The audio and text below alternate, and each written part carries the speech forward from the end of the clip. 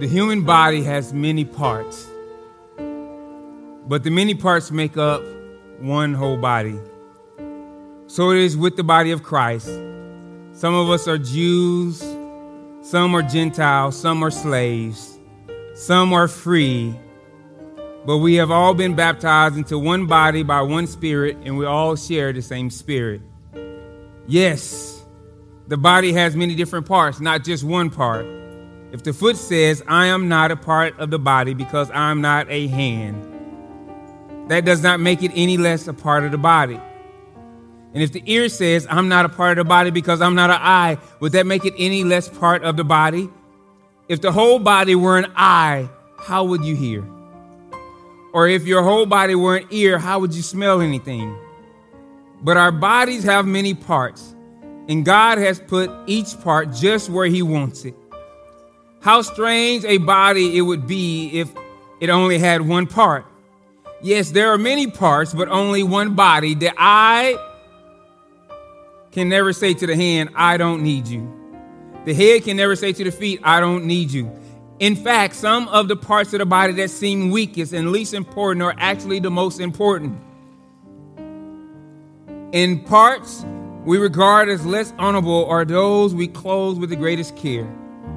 So we carefully protect those parts that should not be seen, while the most honorable parts do not require this special care. So God has put the body together that such extra honor and care are given to those parts that have less dignity. This makes for harmony amongst the members, so that all members care for each other. If one part suffers, all parts suffer with it.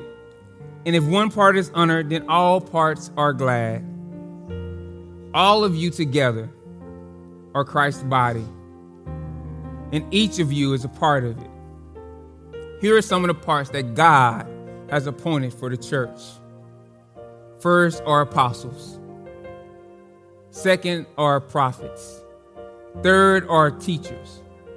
Then those who do miracles, those who have the gift of healing, those who can help others, those who have the gift of leadership, those who speak in unknown languages. Are all apostles? Are all prophets? Are all teachers? Do we all have the power to do miracles? Do we all have the gift of healing? Do we all have the ability to speak in unknown languages? Do we all have the ability to interpret unknown languages? Of course not. So you should earnestly desire the most helpful gifts. But now let me show you a way of life that is best of all. Here at Fellowship Highcrest, one of the ways we recognize team members is through an award we created called the ABC Award, or the Always Be Closing Award. And this one is a little differently because normally we award this to part of our leadership team that has gone above and beyond over this last period of time to help the body continue to function. Today, we are recognizing our brother, our lead deacon, Tyler Bennett, as our next.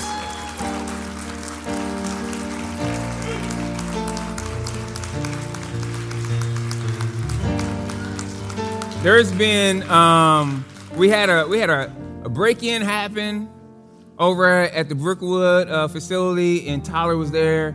We had a window get broken, and he met me over to put in wood temporarily till we can get it repaired. There's always something going on, either here or there or somewhere in the body that needs extra care. And the first one to respond is normally Tyler. And he truly leads by example. Brother, thank you for exemplifying what it means to serve as a member of the body. All right.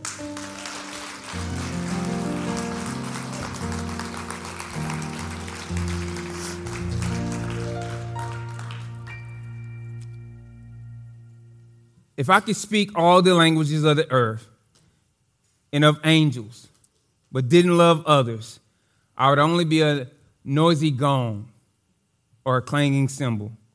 If I had the gift of prophecy, and if I understood all of God's secret plans and possessed all knowledge, and if I had such faith that I could move mountains, but didn't love others, I would be nothing. If I gave everything I have to the poor and even sacrificed my body, I could boast about it, but if I didn't love others, I would have gained nothing. Love is patient and kind. Love is not jealous or boastful or proud or rude. It doesn't demand its own way. It is not irritable, and it keeps no record of being wrong. It does not rejoice about injustice, but rejoices whenever the truth wins out. Love never gives up, never loses faith, is always hopeful, and endures through every circumstance. Prophecy and speaking languages and special knowledge will become useless, but love will last forever. Now, our knowledge is partial and incomplete, and even the gift of prophecy reveals only part of the whole picture. But when the time of perfection comes, these partial things will become useless. When I was a child, I spoke and thought and reasoned as a child. But when I grew up, I put away childish things. Now we see things imperfectly, like puzzling reflections in a mirror. But then we'll see everything with perfect clarity. All that I know is partial and incomplete, but then I will know everything completely, just as God knows me completely. 3 things will last forever: faith, hope, and love. And the greatest of these is love. Amen. Amen. Amen. You know, growing up, one of my favorite TV shows was the A-Team. And partially because one of my favorite actors was Mr. T. And he even starred in one of my favorite childhood movies, DC Cab. And as you can probably tell, I was all in on Mr. T, just as a surprise. But if you don't know, the A-Team was a group of special ops veterans who were wrongly accused of a crime that they didn't commit. And as they searched for a way to clear their names, they would take on these missions to help people in seemingly hopeless situations. What made their team so special was not Hannibal's giftedness at strategic planning or Face's ability to negotiate or Murdoch's ability to fly anything with wings or even BA's ingenuity. It wasn't their cool van or even the extraordinary things they did for people in times of crisis. What was it?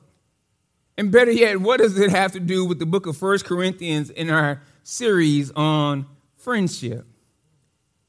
Well, what made the A-Team special and allowed them to survive all those dangerous missions together while in the military was the same thing that allowed them to remain tight while on the run for their lives.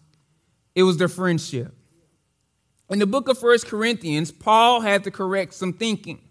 The believers in Corinth thought that their level of giftedness was what demonstrated their level of spiritual maturity. They had missed a lesson taught on that without faith, it's impossible to please God, and without friendship, it is impossible to follow God. Therefore, when they gathered, the most important thing for them was to demonstrate to everyone else how gifted they were. But Paul had to correct their thinking. And Paul's words in chapters 12 through 14 are so vital for us, and here's why. So many people have determined that they're going to give this church thing a try, only to never experience the joys that they hope for with it. So, in a significant part of it is because when they come looking to be loved rather than to love. They come looking to hear a sermon rather than to be one. They come looking to be friended rather than to be a friend. And the whole experience goes bankrupt because you have more takers than you have givers. This leads to shallow and unfulfilling relationships because deep friendships are not developed in the extraordinary moments of life, but in something much different. So, see, it's easy to see to my needs when I have just lost a child or a parent, or you find out that I've just been diagnosed with cancer, or I'm in the middle of some crisis in my life. That doesn't produce what Paul is talking about in these chapters of 1 Corinthians this morning, and that doesn't make us friends. Then what does? Deep friendships are born out of patience. People who will patiently walk with you after everyone else has grown weary with you. People like our lead deacon, Tyler Bennett. Tyler, why don't you come on up, and you can come right here in front of the stage. And you can stay up here. Come on up here, Tyler. You can go ahead and open that up and put that on. You can scoot down here. You probably want to scoot down some. But yeah, you can go ahead and open that up.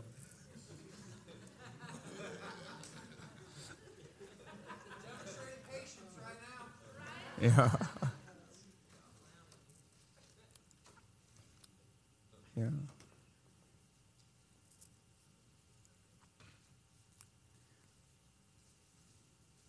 He said, I think it should have a zipper on it. There you go. All right. Deep friendships that allow you to do the extraordinary are birthed out of kindness. Safe people, people like our children's ministry worker, Isabella Richardson. Is Isabella able to be here today, or is she in children's today? Okay. Deep friendships are born out of relationships that are not competition, but collaboration. People who get joy from seeing you do and achieve great things. People like our worship leader, student ministries leader, and co-elder, Brill Watson. There.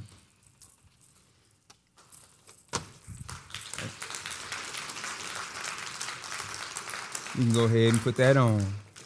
Deep friendships are born out of relationships where you don't feel that you have to prove that you're worthy.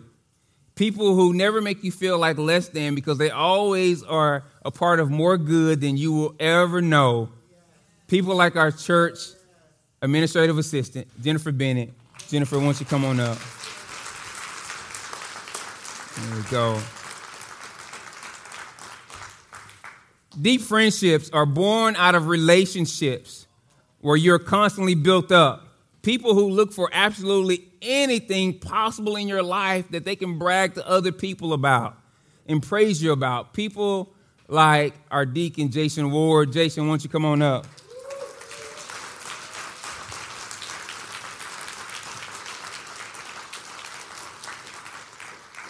There you go, buddy. Deep friendships are born out of relationships that come with erasers. People who are like tagless T-shirts. They're hard to irritate. People like Deacon Luke Burney.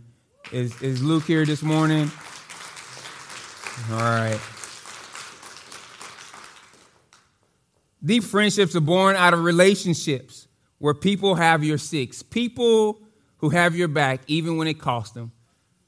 People like my sister, our guest services leader, and our deacon, Cassandra Von Bond.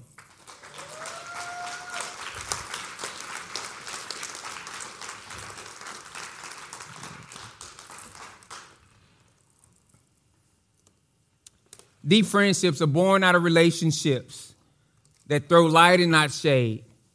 People who try to think of the best possible reason why a person could have done a particular thing or said a particular thing. People like our director of ministries, Jill Rice. We had a children's ministry worker that had to get that was sick this morning, so Jill is covering for them in children's ministry this morning. Deep friendships are born out of relationships that are like brooms. They have a lot of straws, and you're never down to your last one. People who are never ready to give up on you. People like our deacon, Bill Henson. Bill, why don't you come on up?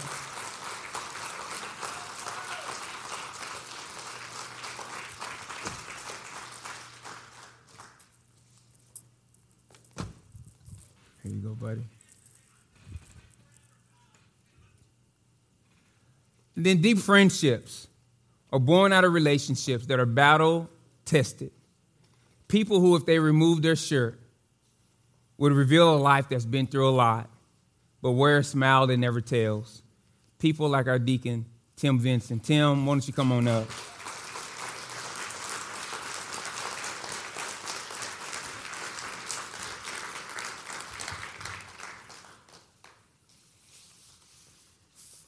There you go. Why don't y'all give them all a hand?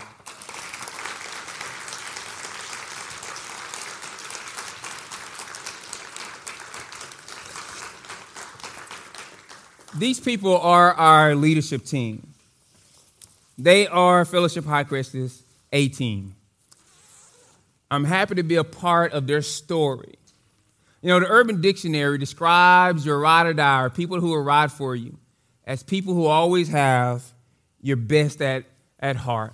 People who you never have to ask twice. People who have your back. They are our ride or dies. The extraordinary things that we get to be a part of starts with the friendships that they all share. And I'm thankful that they're a part of our body. And I know that they're able to be a friend because they've first been friended by God. Y'all guys may be seated.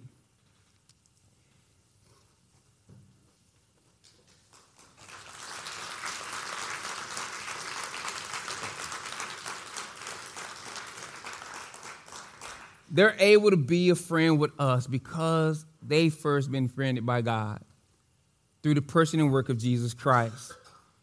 And to know Jesus is to know patience because he was promised as Eve's seed all the way back in Genesis 3. But Galatians tells us that he came at just the right time to redeem us. To know Jesus is to know kindness because the scriptures say that no greater love does one have than to lay down his life for his friend. To know Jesus is to know collaboration because the scriptures say in him we live and move and have our being. To know Jesus is to know humility because the scriptures say that though he was God, he did not count equality with God as something to be grasped, and so he humbled himself in the form of a slave and was born as a simple human. To know Jesus is to know encouragement because the scriptures state that our lives are sustained and built upon him. To know Jesus is to know the one who calms the storms and the seas. To know Jesus is to have cover because the scripture says that he is the good shepherd. To know Jesus is to be light because as the disciples were preparing to make the absolute worst decision and biggest mistakes of their lives, he said, let not your heart be troubled. To know Jesus is to always have hope because the scriptures say that we are saved through faith by grace and not of ourselves, lest any man should boast. To know Jesus is to experience endurance because he promised his followers that he would be with them to the end of the age. Do you know Jesus? If not, I want to give you that opportunity today. In a second, I'm going to pray no special words or special order of words, just a prayer of thanksgiving, thanking God for sending his son as plan A, so that we get to ride another day. What a friend he's been. If you accept God's offer of friendship today, let us know by connecting with us at the connections table at the back of the gym after service, or by texting the word CONNECT, CONNECT, to 785-432-4544. Let's pray. Father, we thank you that you've been such a friend, that you've exhibited what it means to truly befriend us. Not in just the extraordinary work of the cross, but in our everyday lives. The sacrifice that Jesus made allows us to commune with you on a regular basis, in the highs and the lows and even in the ordinary. Father, if there's anyone here today that thinks they have to do something miraculous, something special to merit value and worth and friendship with you, I pray that today they will begin to understand that that's not what you ask. You simply ask them to trust, to to put all their faith, all their belief in the life, death, burial, and resurrection of your Son, Jesus Christ. He gave his life. They give their trust. They have a seat at your table. Father, help to remind all of us that that's the basis of our seat at your table. It's not how good we are. It's not how gifted we are. It's not how much we do. It's what you've already done. It's what you've already given. And because of that, we can live free.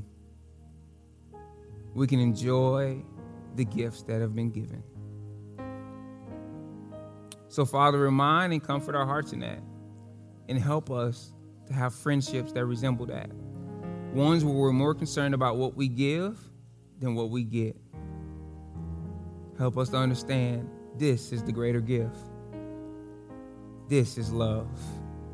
Because love is the vehicle through which friendship travels in. We pray these things in your darling Son Jesus' name. Amen. We are continuously reminded that the joys of friendship come through what is given by partaking of the Lord's table. Here at Fellowship Highcrest, you don't have to be a partner in order to enjoy this act of remembrance with us. But we ask that only those